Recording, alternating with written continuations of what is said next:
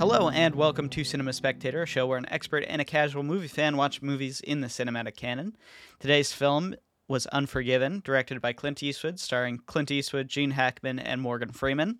My name is Cameron Tuttle, and I'm joined today with Isaac Ransom. Isaac, how are you doing? I'm good. I'm serious. No more happiness in Westerns. Just raw, depressing action. Not even. Just a lot of talking and good cinematography. I'm good. I'm honestly good. Just a lot of stuff in my personal life going on. And honestly, at the end of the day, you got to be like, just can't complain. Life could be way worse. Sometimes that's what you got to say. So just trying to change my perspective a little bit on things and stay positive, you know? Yeah, no, it's true. And actually, we're kind of recording two episodes almost simultaneously, which is funny. Kind of rare that we do that, but it's good because I think it gives us a little bit more of a truncated view of like the last sort of, 50 years of Westerns. I guess we'll talk about sort of where the Western has come, if it's dead or whatever. I don't think so, but we'll get into it. But I haven't been watching anything, like I said, because we're kind of recording these two almost simultaneously. So just this movie in between, and yeah, hopefully I'm actually looking forward to watching the movie Pig in the upcoming week, which is that new Nicolas Cage movie. I'm excited for it. It looks good. It's gotten good reviews. So yeah, me and Juzo, we're gonna plan to see it. So yeah. Well, hopefully. I know that a listener of the show, Tim Smith, really wants to watch that movie with me. He's been trying to get me to go to the theater to see it with him. I haven't even seen Mandy, so I don't know. Like, I guess Nicolas Cage is kind of having a comeback with like art house, like really strange movies, right? Yeah. So it will be interesting to see if it's any good. And I don't even know if I can handle like some of the other like small cult classics that he's creating in his older age now. So I haven't watched anything either besides this. And I attempted to get my parents to watch Casablanca again, and they just would not. My dad was like, well, why don't we watch The Great Escape? Because he loves that movie. So I haven't seen it in a long time. I'm sure it's coming. I'm going to watch it again. So I can't stop thinking about the scene with Leonardo DiCaprio in Once Upon a Time in Hollywood, though, when I think about that movie, where they planted him in it. Nevertheless, yes, this is Cinema Spectator. You can support us at patreon.com/ECFS Productions. Throw a couple dollars our way, get an exclusive commentary track each month, or even an exclusive episode. I don't know. Cameron and I are starting to think outside the box a little bit. So you will get at least a full-length special piece of content for just the dollar level. You can also have your questions read on air, just like Tim Smith writes in. He asks, if you could have any currently alive director with any actor or actress, who would it be? Cameron. It's kind of a hard one because I feel like a lot of people have been working together who I would want, like I think I think about like Tarantino and Leo and Brad Pitt, and that's like I want that all day. I don't know, because there's so many. The thing about actor-director relationships is you almost can't tell until it's happened, I think about Heath Ledger and Christopher Nolan, and even actually Harry Styles and Christopher Nolan in Dunkirk. Yeah. So sometimes there are things that just surprise you. I think honestly, I want this might be controversial, I guess, but I want a Kevin Spacey, David Fincher comeback. That's actually what I would want. I know it's not going to happen, and unfortunately, he's making movies like in Europe because he's been run out of town. But I think like a in the vein of Seven kind of movie. I think that would be really great. Yeah, I've never seen Seven, but I've heard of it. So, for me, I don't know a ton of. I feel like I have a small context of who to pick, but I really enjoyed that Twilight guy in Tenet. What's that guy? He's been in a lot of good movies. Robert Pattinson, and I'd love to. Yeah, I want to pair him with more of a fun director because he's kind of been in like horrible, cheesy, like the Twilight series. But then now he's like doing this artistic movie. I'm like, let's kind of move you back in the middle. I mean, he's with Christopher Nolan, but there's like nothing funny in Christopher Nolan movies. So it's all gray. I want to see him do a movie with. I'm blanking on the name, but the guy that did Evil Dead, what's his name? I love him. The Spider-Man trilogy. Sam Raimi.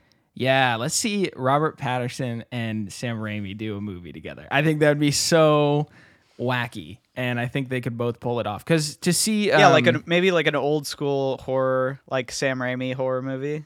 Yeah, and that'd be cool. That would be cool if they brought vampires in it too. That would even be funnier. Like what if he was a vampire hunter or something like that, and it was like just ridiculous or something like. Yeah, I don't know. I think something fun and enjoyable with some energy around it. Yeah, I think Pattinson is genuinely just a great actor. He showed his chops a lot in Good Time, which like really sealed the deal for me. So I'm kind of excited for the Batman, but I'm whatever. Yeah. We've already had the best Batman that could possibly be. So I don't know. We'll see. Hopefully, I don't know.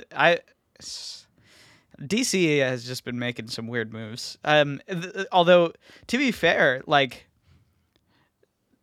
I think I'm not really sure why they're trying to remake Suicide Squad or redo like the Suicide Squad movie with James Gunn. James Gunn. Yeah. I mean, I assume for like redemption or whatever, but it seems pretty early to do that. But they're kind of all over the place. DC is. I actually think it's some sort of like indirect sequel or something. Because yeah, it is. It is. Yeah, it's very strange. I don't have any interest to watch it. What I will say about DC that interests me more than Marvel movies right now is they seem to be desperate for something, so they're taking a little bit more risks, and at least I can appreciate that. Like I want to see them do something even crazier out there. I mean, just the fact that the Zack Snyder cut was released at all, and it's not even good, but the fact that they did something like that shows me I'm like, well, maybe they'll just go so crazy that they make something good. You never know. That's a really good point. I hadn't put it in those words, but yeah, I think that's entirely possible that they can get something really weird and really outside the box. I mean, I would say Joker is one of those risks. Where it paid off, but for the most part, I mean, it's just been bad. Yeah, I think like I don't want to see. Excuse me. I don't want to see anything like Shazam again. Like we don't need a 2004 Marvel movie. I think what they're trying to do with Suicide Squad and being more crazy out there, and then of course talking about Joker and even Batman. I'm sorry, but like Cameron, yeah, the Batman trilogy, the Dark Knight trilogy is epic. I love it. But Batman, everyone loves Batman. Like they're not gonna stop making Batman movies. No, it's true. So like for them to explore maybe a new side, there's so many great depictions of Batman in the comics that he has like a little bit of an edge, or it almost could go as far as like an Into the Spider-Verse thing where like Spider-Man's been around for so long that there's so many different styles of Spider-Man. You could do the same thing with Batman, all the iconic suits and whatnot. Like we've seen the normal Batman. Let's get like some Batman Beyond. Like that's what I'm ready for. It's something something that can pass the torch in a way. So, great question, Tim. Thanks for writing in. Of course, if you're a Patreon, you can write in. We do check our messenger as frequently as we can remember to. So we want questions on air. You can write in even sillier things. It doesn't even have to relate to movies. So, you can ask us if you'd rather fight a duck-sized horse or a horse-sized duck. Which is the one? Yeah, a lot of people seem to be talking about that right now. So it's funny. I don't want to answer that question. I don't want to fight any ducks or any horses. All right. Yeah, that's animal cruelty. Okay. All right, we'll call him PETA. Yeah, if you don't have a few dollars, it's all good though. You can give us a rating on iTunes. Tell friends and family if you enjoy the show. And this is the part where we get into the movie review, Cameron. We're talking about Unforgiven. What year was it released? What are we doing with this? Yeah, so this was a movie made in 1992.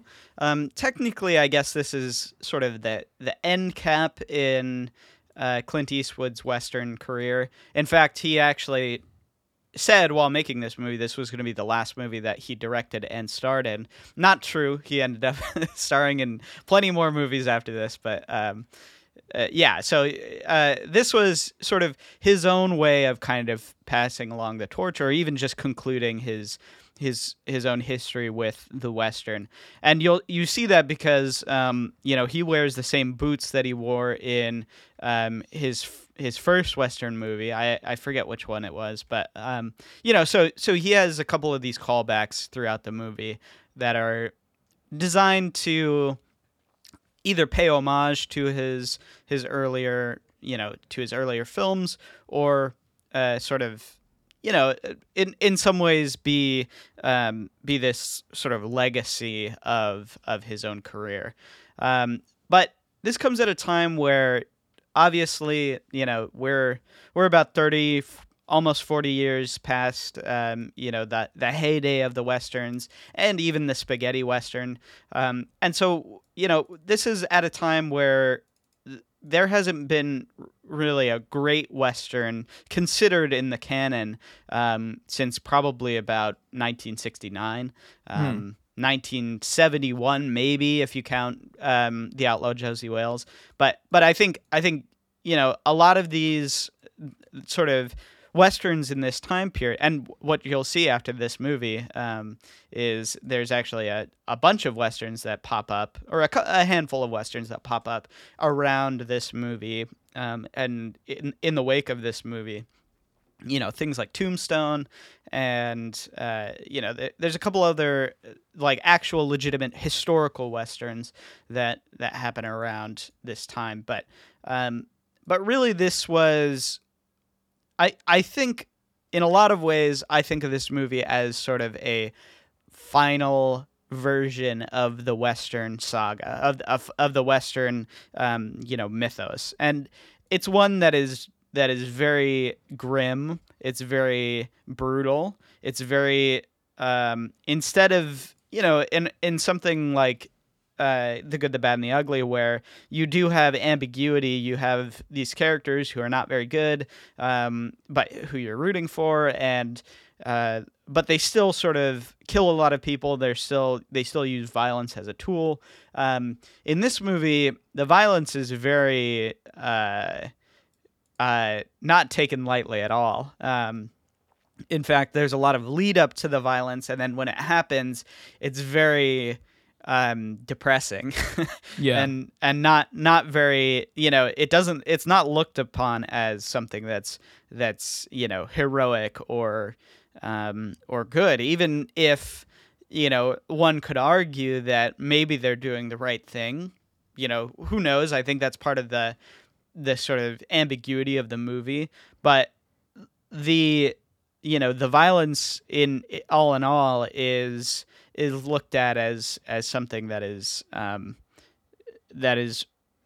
really devastating for everybody, for the people who commit the violence, and for the people it's committed upon. So this movie takes the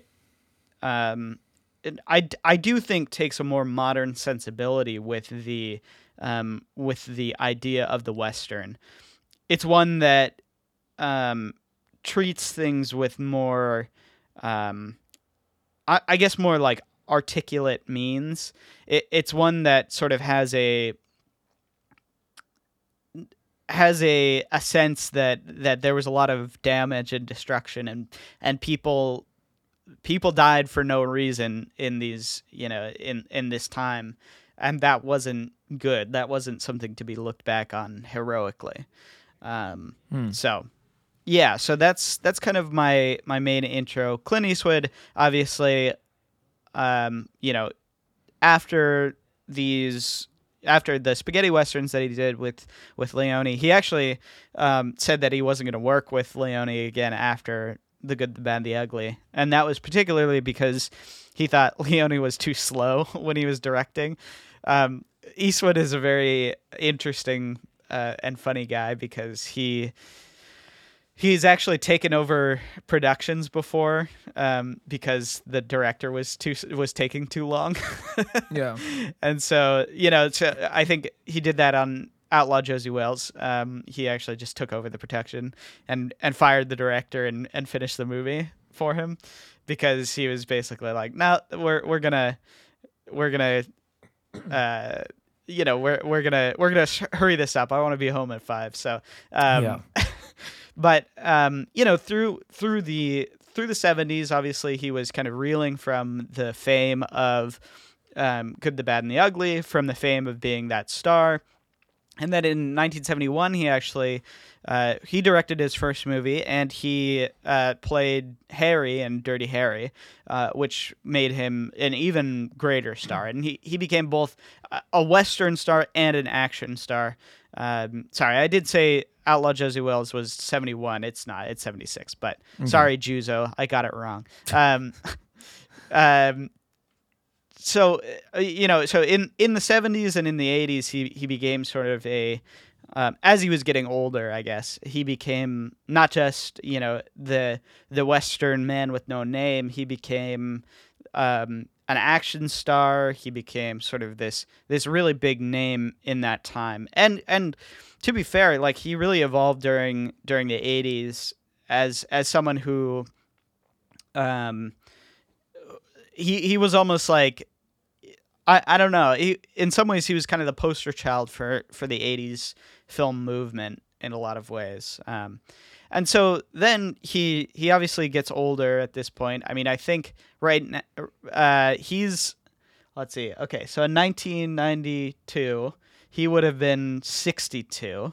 So he's in the 90s. He's getting a little bit older. He's starting to do more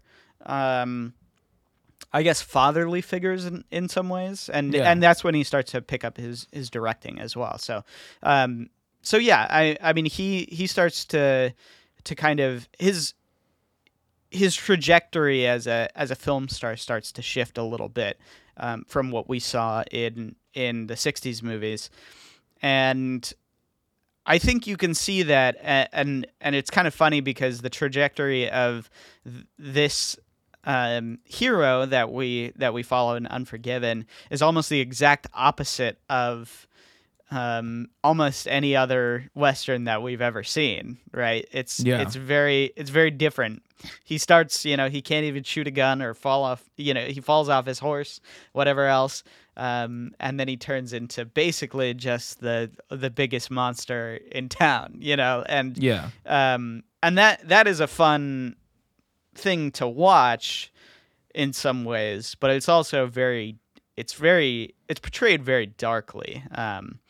So yeah, I guess do we want to talk a little bit about the story, Isaac? Yeah, we'll give some background. First of all, I just want to say this movie I think is pretty easy to get through. It's only 2 hours and 11 minutes. It's very pretty, and the pacing is a little slow, but I think most modern viewers could sit through it if they kind of walk in with the expectation around it. The story follows Clint Eastwood, like you were saying, being settled down, and he has like 2 kids, and his wife has passed away, and he's grumpy, And then this young guy comes up and informs him about the first scene in the film, which is about these 2 cowboys that are in a like whorehouse, and they end up like cutting up one of the women. And so there's been a bounty placed by, the prostitutes on the heads of the cowboys to kill them for revenge because the local town sheriff didn't do enough. He let them loose and said, just pay back the pimp owner of the saloon or whatever with horses. So the prostitutes are mad. They put a bounty on the cowboys' heads, and Clint Eastwood is fallen over with pigs, barely providing for his family. This young guy shows up and says, hey, we got to go hunt down these cowboys. And so him, the young guy, and Morgan Freeman, who's his old partner, go on a journey to go find these guys and kill them. I I don't know how much we want to get into spoilers, but Cameron is right when he says like there's almost a comedic element of how old and not like not cool Clint Eastwood is at the beginning of the movie, and he slowly regains his abilities and becomes this straight killer by the end. And the final scene, like the final confrontation, is like it has this grounded heaviness, right? That like when you watch a Clint Eastwood film with him in a Western, you want to see him spinning the gun. You want to see him being awesome, right? And he's none of that in the movie till the end, where the coolness factor, right, which you're talking about, leaves you feeling empty, leaves you feeling like there's not necessarily anything to celebrate in that moment when you've been excited to see him spin a pistol and excited to like, you know, kind of witness his like unleashed form or whatever. But instead of any sort of celebration, it's just, not only is it brutal and it's kind of exciting in some ways because you're like, well, I have no idea. Like he sucked the whole movie, and I'm gonna see, you know, him go into like Super Saiyan mode or whatever. But like it is indicative to the film's underlying themes about like just how grounded and disgusting and heartless the legends of the West really were. And that's actually a large focus in it, where there's this conversation about a writer trying to depict, you know, these different like gunslingers and assassins and whatnot. And he's writing down like these like big, crazy stories. And that's constantly ridiculed by the men who lived through that time and said, no, it wasn't like that. As a matter of fact, the ones that lived were the calm, heartless killers, you know, that could just shoot and kill and like not feel a thing. Basically, any sort of emotion was looked down upon. They were. It's like, so. There's a ton of commentary about, you know, sort of the, you know, it's harkening back to the gray area, in like the morality of being a Western gunslinger. And unlike most of the Westerns we've seen so far, instead of leaning into like, well, there's a bad or questionable decisions, but at the end of the day, like these are good men. That's how it like started with the end of Ford's films, right? This movie leans oppositely, where there are like some, you know, honorable attributes of these men, but at the end of the day, they're just vicious, violent, evil people, right? Like it's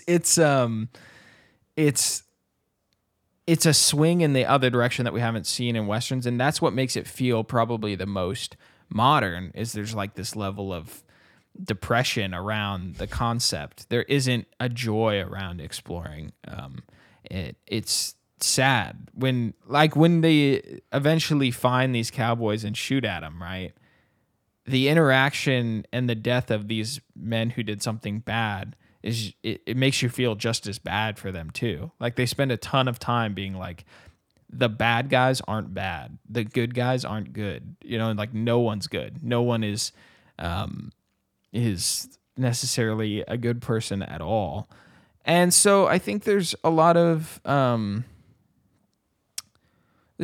interesting commentary around it, around all of it. I think we could talk about this movie in a lot of different directions, because my initial perspective on watching it was sort of like, okay, that was good, but the more I think about it, the more dissectable the film becomes, especially with Clint Eastwood's arc of, you know, once being a legend that he hated, right? He's like living with a trauma from it, to then trying to get back into that for a small reason of providing for his family. There's little warning signs from him and his friends saying like, this is not who we are anymore, or like your wife wouldn't have liked this. And then like, there's also these other moments of like age and almost like revelation, right? He has these little like low points in his hero's journey that you kind of feel like there's a, something like wakes up inside of him, but then any chance of that hope is, you know, then later crushed or ignited into something different. So there's a lot of I know that's being kind of vague, but I don't really want to spoil all of it because I think that you should go watch this movie, even though I'm a little unsure about it. I think there's a lot to pull away. Cameron, is there anything else you want to talk about, like the plot, or maybe even just Clint Eastwood's arc, or kind of bounce off what I've been saying? Yeah, well, I do want to talk a little bit about Little Bill, who is kind of the foil to his archetype of to the Clint Eastwood character of being, living through that time period, living through that sort of violence, being a big part of the violence, and then coming away from it at the other end, doing something different and being a changed person. And then obviously a lot of the thrust of this movie is sort of trying to get them together. I would say, and like you said, maybe we'll go into spoiler territory later. But I think Little Bill is a really interesting character to dissect in the same way, because he, in a lot of ways, is supposed to be, when you first meet him, he's also the character who kind of, he's just the sheriff and he's just trying to make peace in the town. And he says to Alice, he's like, haven't you seen enough blood spilled tonight? And, and then, he's a bad carpenter, and you kind of like him at the beginning, and he sort of has this charm, and that all shifts really radically once he starts to beat British Bob or English Bob. Yeah. And British Bob is a better name, by the way. I think that's a way better name. British Bob. Yeah, it's so much more fun. But I think he turns from being really kind of a almost like a hokey, I'm the sheriff kind of person, to being like really scary, and I think that I love that scene.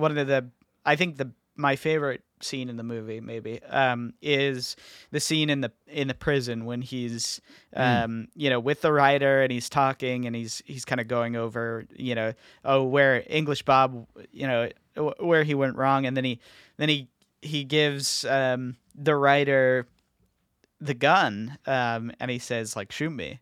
And there's that really drawn out tense scene that I think is so good. And then he gives English Bob the gun, or he's about to, and and English Bob doesn't take it, and he says, it's a good thing you didn't take it, because I would have killed you. And it's so good. Like he goes from being someone who you don't really think much of, or you think is kind of almost incapable because of his carpentry thing, to being just the scariest person in the movie almost, Yeah, they have but like at the same time you're terrified of him, but you're also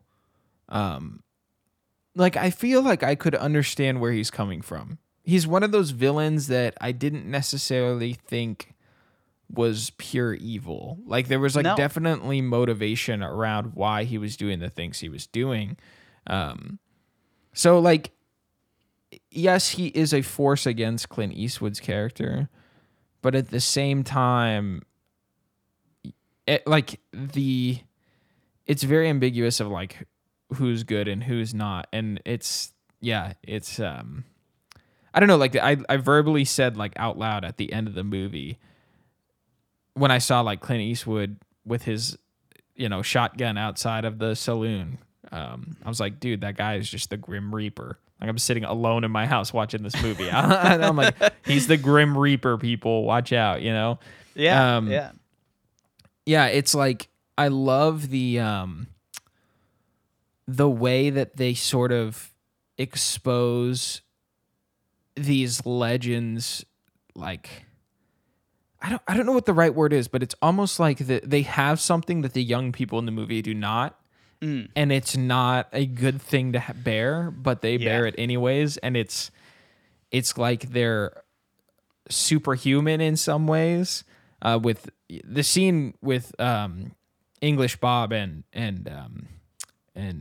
what's his name, Little something, Little Bill. Little Bill in the prison cell is like, that feels like, King Kong versus Goliath, or Godzilla, King Kong versus Godzilla in that moment, and the writer's just standing there like, you have no idea because these guys are from a different time. The idea of the death of the West hasn't been explored too much in the films that we have watched, but I think that this is a very compelling exploration of that without being all political about the Industrial Revolution is here and all that stuff. Instead, it's more personal, where it's like these guys they can't fit into society no matter how hard they try, and yeah, I think that's it leaves so much room to be interpreted as you're looking at their attempts to fit in. They're like outcasts, but it's almost unavoidable that they will end up like chewing at each other and killing each other in the end, Yeah. So Well, I just found that really interesting. Go ahead, Cameron. well, what I was gonna say too was that Little Bill has he's obviously the character who's in charge of the law. He has the responsibility of the law with him, and I think you're right that you don't actually get the sense that he's the bad guy or he's the villain. He's definitely the antagonist, but at the same time, there's enough ambiguity that there's totally room to interpret this movie as Little Bill is somewhat in the right, but at the same time he's so cruel and he's so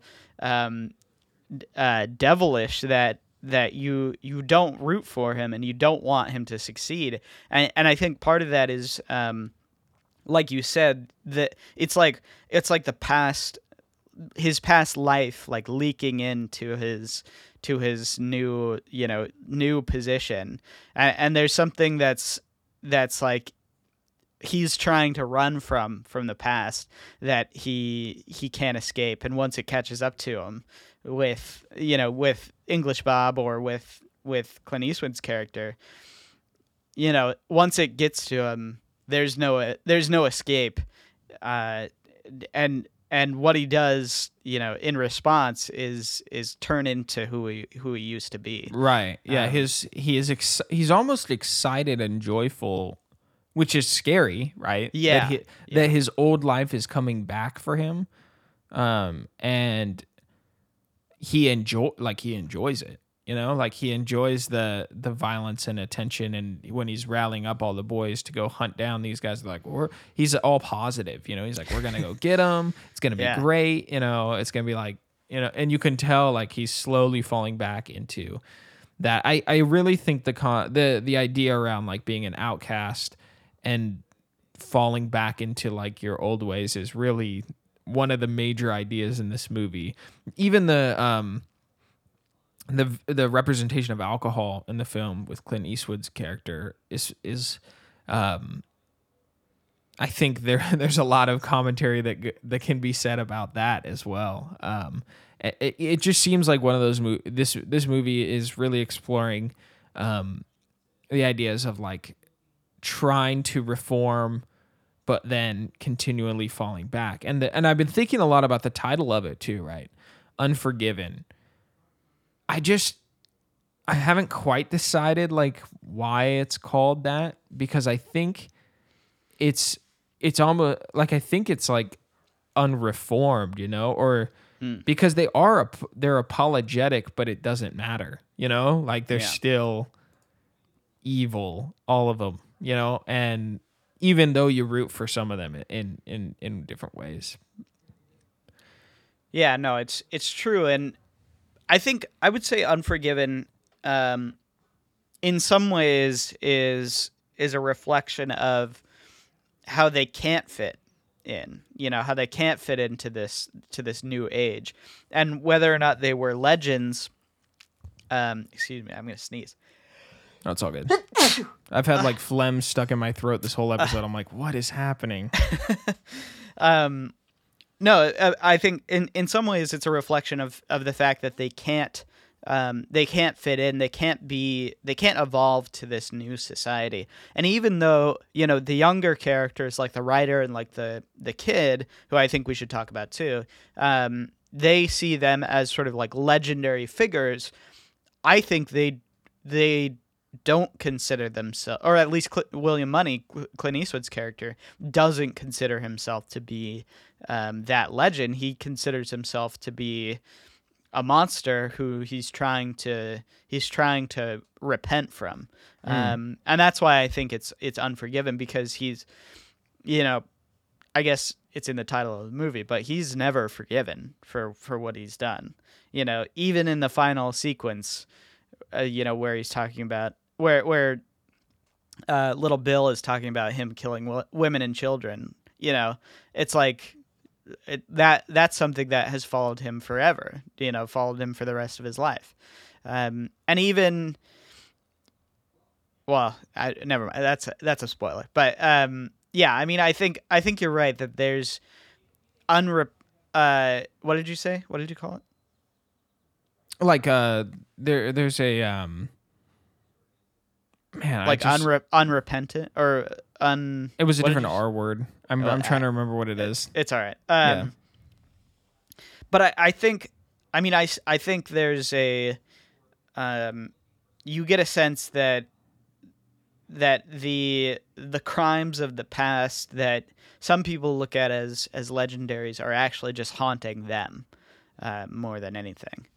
So, I mean, do we want to talk a little bit about? I think we could talk a lot about the interpretation of the movie and about sort of the way that the movie holds itself up in terms of its own characters.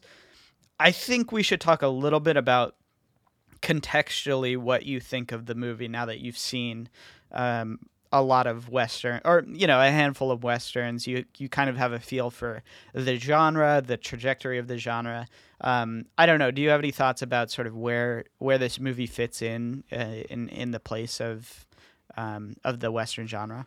Well, a majority of my experience with Westerns before going through a lot of these different films, I'm just gonna name three things. It's Back to the Future 3. That's probably like one of my earliest examples of something Western that I enjoyed. And then Tombstone I really enjoyed. And then Red Dead Redemption 2 has been honestly the video game that I'm like, I need to watch more Westerns, because Rockstar takes heavy influence from films. And I think they take heavy inspiration from this film too, actually. That's what I was going to say. Yeah. This movie treads some ground that is explored in that 80-hour video game, and they take two different approaches. I would say that Rockstar's representation of the death of the West is actually more positive and honestly like family oriented. Like it feels very like and don't take that particular way, but it feels like the death. I see what you mean, but yeah. It's just funny way to put it. Right. It's like the death of a group of companions, right? Like that's their approach in talking about it. Whereas there are no friends in this movie. It's extremely individual. I mean, even the partnership between Morgan Freeman's character and Clint Eastwood's character is old. You know, they trust each other, but that it like, and they care for each other in some regard, but it doesn't feel like it feels like they just have a past, and it's not as like focused on that. It's more focused on their individual responses to the situations that they're presented with. Now their friendship does come into play, but it's Rockstar's approach with the death of the West is really focused on sort of a psychological approach and response to the rest of the world moving on from the West, right? And I think this movie inspired a ton of that, even as far as Clint Eastwood's outfit compared to like Arthur Morgan's attire. They wear like the same hat. He wears like a red like button-down shirt that is similar to something that Arthur wears in sections in Louisiana, where he's like wearing like the straps and like the rolled up red sleeves and all that. So I have a reverence for sort of that that exploration of the Death of the West because of how much I enjoyed that game. And Well, it was and also isn't there a side mission where you talk to a writer, yeah. who about sort of like the legends of the West? Like, I think that's directly taken from this movie, obviously. Oh jeez, I almost like spoiled a section of it, but that's like such a great mission. Like, Yeah, because aren't you telling the stories about it, and then that's towards the end of the game, and even the idea of like sickness, like mortality catching up with the legends, right? That sort of like plays a huge part in Rockstar's interpretation of like how these guys dealt with a revelation in their final moments, right? So I think, I don't know, I heard someone talk about Red Dead as if it was like one of those famous like like a huge book that literature looks up to. Like they're like, oh, this is gonna be like the Odyssey of the video game genre, because video games are a fairly new medium, right? And I think that this movie has a lot to do with the amount of detail and emotion that game evokes at all. I think it's more developed because it's 80 hours long, but this movie does an incredible job in 2 hours, posing a lot of questions without answers. And I think maybe the reason that Rockstar's story about the Death of the West is more positive is because there are some answers in it. And this movie just poses a lot of questions. It feels like they fleshed that out. So I wanted to shout out that game because I always talk about it all the time. And it was really cool to see a lot of its influence throughout the Western movies we've explored. But this one is like by far like one of the most influential for that game. I'm almost positive for it. Yeah, so in terms of the film being a more modern Western and comparing it to the other ones we've watched, I actually found this movie to be a lot slower than the last few. And there was something about The Searchers and The Good, the Bad, the Ugly, and even Red River that had a speed and urgency to them. This movie takes its time with slow scores and wide open fields and beautiful vistas. But I found it to be a little bit, it felt longer than The Good, the Bad, the Ugly. And that movie is an hour longer than this, right? So I was sort of perplexed by that experience in watching it.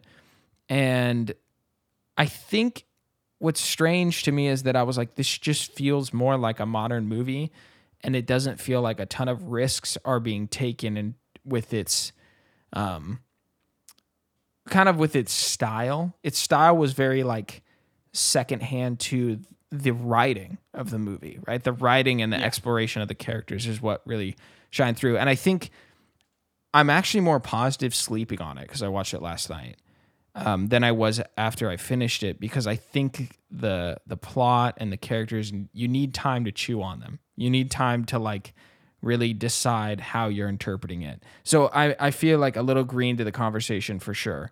But I overall, like I'm positive on it, and it's neat to see a Western with a more modern lens, even if it is depressing. Yeah. Well, I was gonna say, I think that's a feature of kind of Clint Eastwood's directing in a lot of ways. In some ways, I guess it's like not getting in the way of the story, not getting in the way of the what's happening. And now, to be clear, it is gorgeous. I mean, it's a beautiful movie. Yeah.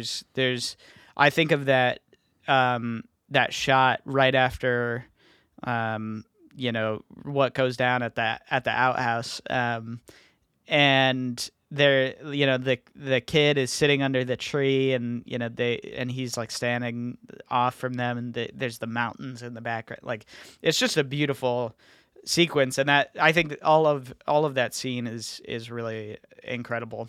But I would say it is understated in terms of, I mean, I think everything is probably understated compared to like Leone's movies, because he just has a very distinct and unique style.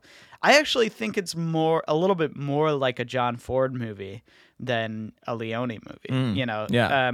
In the way that it's, you know, the The Searchers is also a gorgeous movie and has a lot of really interesting directorial elements to it, but it's not necessarily stylish, quote unquote. You know what I mean? Like it doesn't have the same sort of like Leone is the one who brought the style, and I think it's probably a good decision that this movie isn't like that. And I will say, even in modern movies, I think of the only person who's kind of able to capture the same stylistic flair that Leone is Tarantino, and you see that with Django Unchained, especially, Yeah. and you see that a little bit with Hateful Eight, but I think less so than Django. Yeah, I mean, I think Django is his take on a spaghetti western, Tarantino's. So I think there are modern examples of that sort of hyper stylized, very quick, very fast paced, very interested in sort of the I guess very interested in these sort of this portraying the world in a very specific way. And this movie, you're right, it's not that way, but that's not a knock on the movie either. I think it's probably a lot better that he didn't like make this movie super stylized, even in sort of where the movie goes in the end. I think it makes it much more scary, actually. Yeah. And much more devastating when you just get that shot of the three of them on top of the rock. And you had the sense that like, oh geez, like there's something really wrong here. There's something really that's gone awry. So I think the understated directing style, first of all, is part of Clint Eastwood. I think that's just his own way of directing, but it's also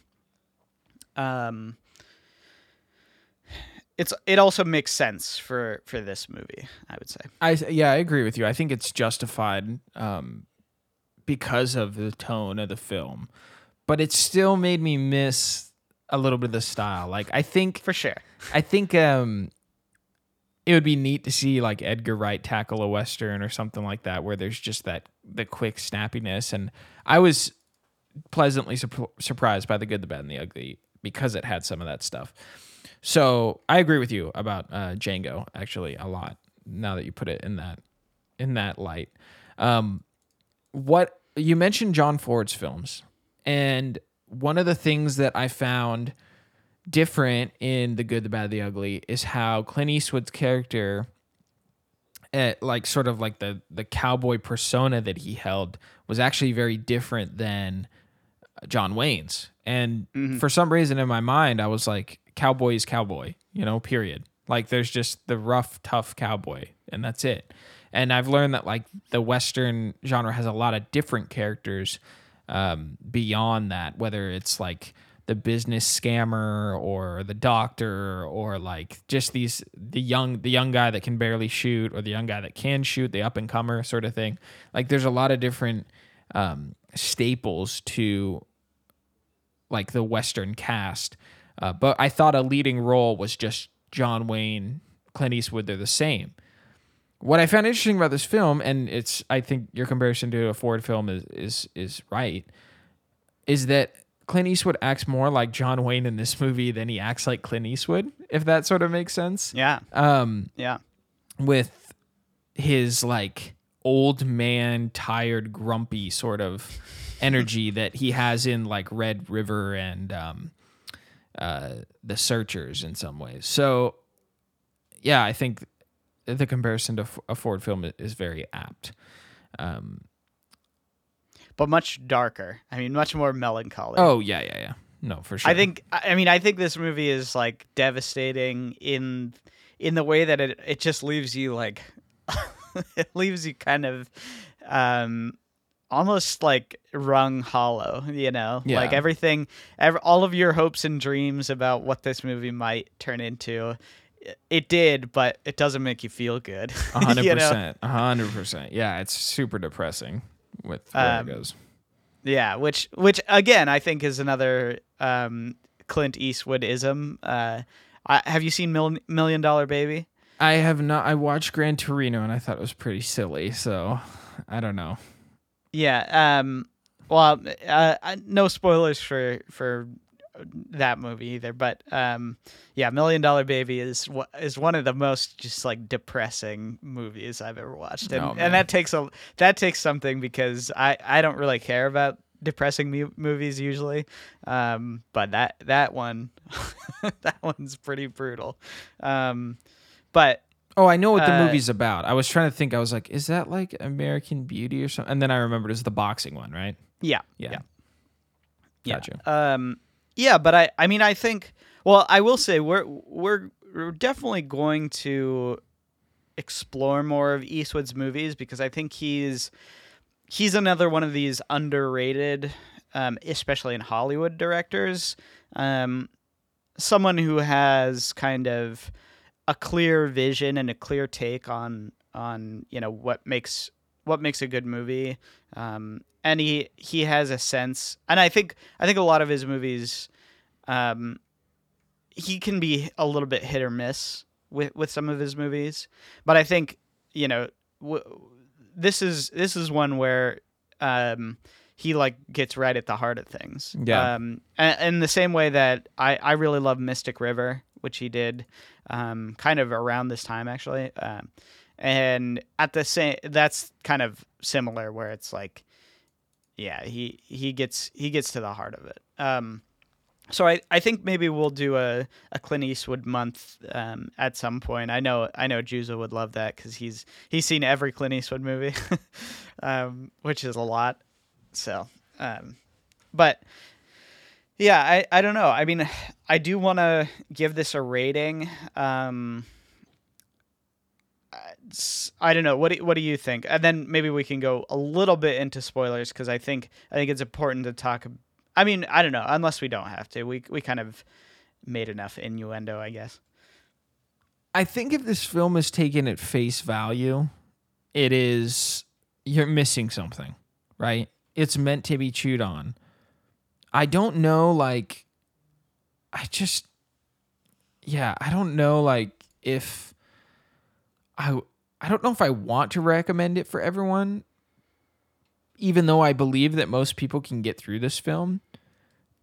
I feel like you need to want to chew on it. Do you know what I mean? I agree. I totally agree. And if you just watch it, like, for what it is, you're going to walk out with no thoughts and just be like, okay, like it really is meant to like sit and ponder the death of the West and people who are outcast from society. And it's beyond the scope of a cowboy rootin' tootin' shootin' like movie, right? It's supposed to be something that is in the setting of the West, but can be applied to situations outside. I mean, I was thinking a lot about like war vets during this movie. I don't know why, but I was like, for some reason, like I can see a comparison, or even like trauma, or trauma from something that someone has committed, or being a criminal and things like that. Like this movie has a much larger message that deserves to be chewed on, otherwise don't watch it, like that. Honestly, that's how I feel about it. So I think it's very approachable, and it's something that you could write a really good paper on. I'm going to say it's for the casuals. That's like kind of our step up from For Everyone. It's like, I think casual movie watchers who are ready to kind of dig their teeth in, but not necessarily be like afraid of maybe too much artistic stuff in it, like, cause it's not super, the movie is open-ended enough so you can take it somewhere. So take it somewhere. Do you know what I mean? Like in your mind, like break it down a little bit. That's kind of how I feel about it. No, I do know what you mean. I mean, I almost want to put it a little bit higher, maybe for The Curious, just because the thing is, like, I think, like you said, everybody can kind of pull something out of it. I don't think anybody's gonna walk away being like, oh, that was bad, like bad. You know what I mean? Like, I don't. Yeah. I think most people can kind of get something out of it, and I think actually my first time watching it, um I kind of I don't know if I necessarily gave it the benefit of the doubt. Even I guess maybe I had that same sort of feeling of like, okay, that was good, but but I didn't really chew on it as much as I should have, and should have given it credit for. So I do think it's for someone who's maybe at or someone who is at a higher level can really get something deeper out of it and really enjoy the experience more. I think just because there's so much to this movie. I mean, it's so packed with meaning and with emotion and with sadness and loss and really just it leaves you reflecting on how we treat people, how we treat our sort of heroes, how we treat these legends, and what we're actually endorsing in a lot of ways. So Yeah. I mean, I think it's I think it might be for either the casuals or the curious, someone who wants to dive into something deeper. Yeah. No, I think it's well put. Shot of the film camera, and we talked about the end scene with the young guy sitting underneath the tree and Clint Eastwood standing up looking out over the town. That's a pretty good shot. Do you have any other ones you want to shout out? Yeah, I mean, I love the one where he comes outside the bar at the end, and he's in the rain and he's draped in sort of light, and there's the flag behind him, and it's just like scary. Yeah. I love that end sig, and also there's one shot that actually is really reminiscent of Dirty Harry, which again kind of gives me a reminder that this is a reflection on Clint Eastwood's career as well. But it's in the final bar, and he's standing over little Bill, and there's kind of that reverse shot that's very, very much like Dirty Harry. Yeah. So Yeah, I think a lot of the cinematography and the vistas are beautiful in this movie. I love snow in westerns. I think it's a great setting to like have a moment in, I think. Yeah. And so they use the snow scene very, very wisely, I think. And yeah, the sequence with the where there's a lot of great stuff in there. I honestly can't pick one, but the snow and then the rock shooting scene, where they're like shooting down at the guy with the horse.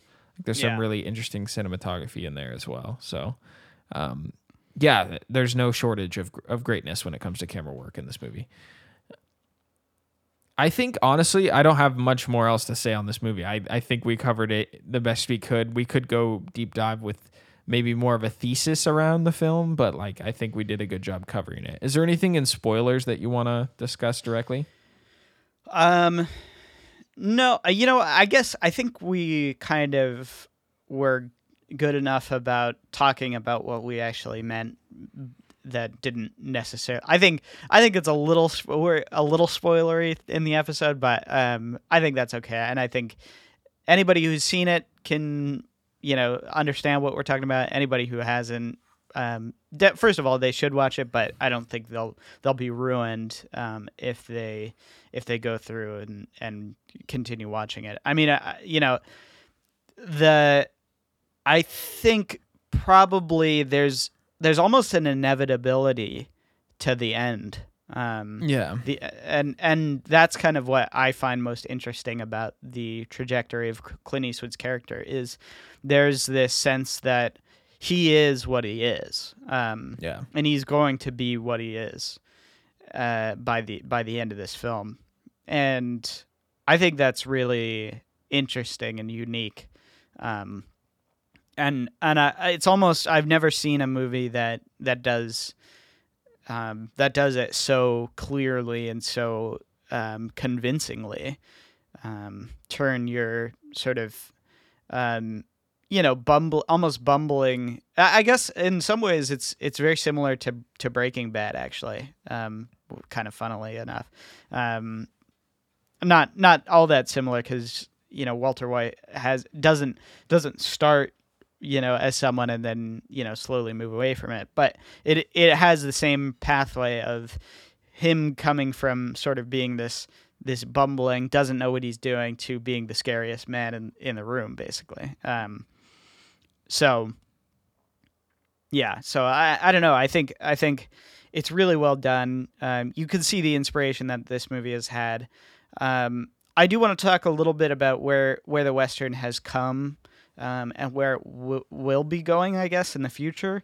I think there's been a lot of talk since the 80s about whether or not the Western genre is dead, partly because of sci-fi movies, because they've done historically a lot better than the Western. But what genre. happens if you put them together with Cowboys and Aliens? Then it just blows out the box office. Sci-fi Western. That's what it. No, I mean, honestly, there's room. Obviously, there's room for that kind of crossover. Like, I think Firefly is a sci-fi Western, and that was really popular. Mandalorian. Sort of popular, I guess. I'd say the Mandalorian too. Yeah.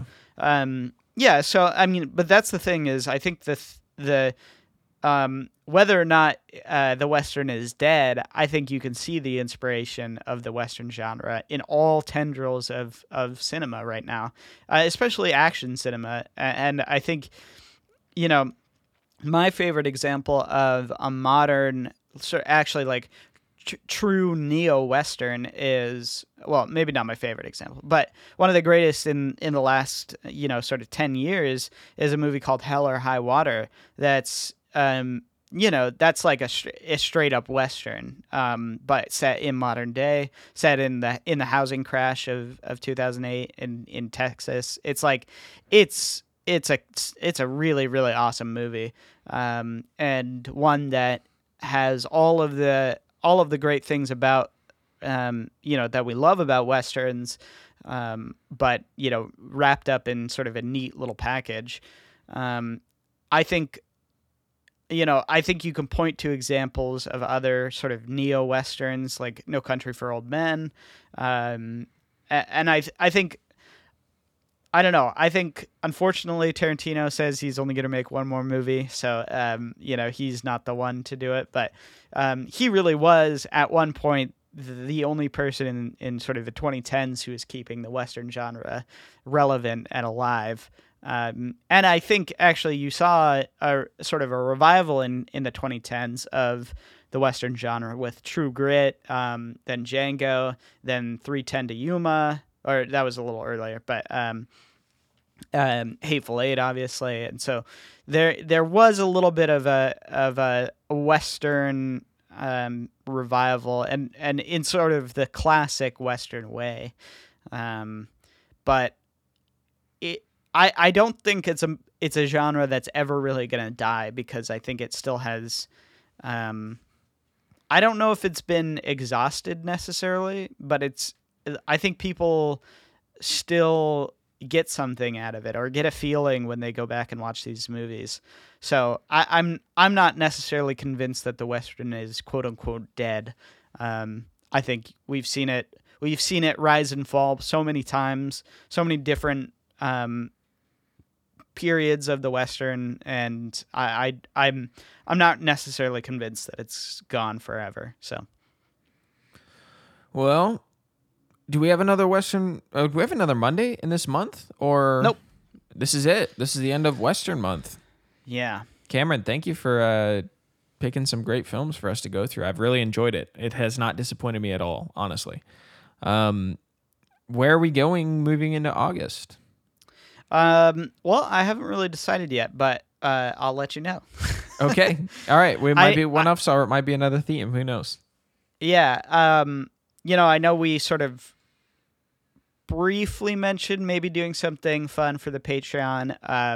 I don't want to say too much about it until, unless we actually do it. But I think it would be a good idea personally. I don't know about you, Isaac. I kind of pitched you on it. But I think it would be a fun thing for the patrons because I'll just say there's a lot more in the Western genre that I'd like to explore. And of course, in the future, we'll do a part 2, but because there's things that we missed, of course. But yeah. I think so far we got a really good capture of just a little hit of what the Western has become and sort of where it's gone, the parts that it's, the evolutions that it's gone under. I think you got a fairly good education in the Western genre. So I agree. Well, thank you, Cameron, again, for preparing the show. And Patrons, thanks for voting on this one. We'll let you know what you're getting this month. I'm sure it's going to be something special. We post every Monday. Thanks for listening to the end of the show, guys. Again, you can support us at patreon.com/ECFS Productions if you want any of the exclusive benefits. But we appreciate you no matter what happens. So we'll see you next Monday.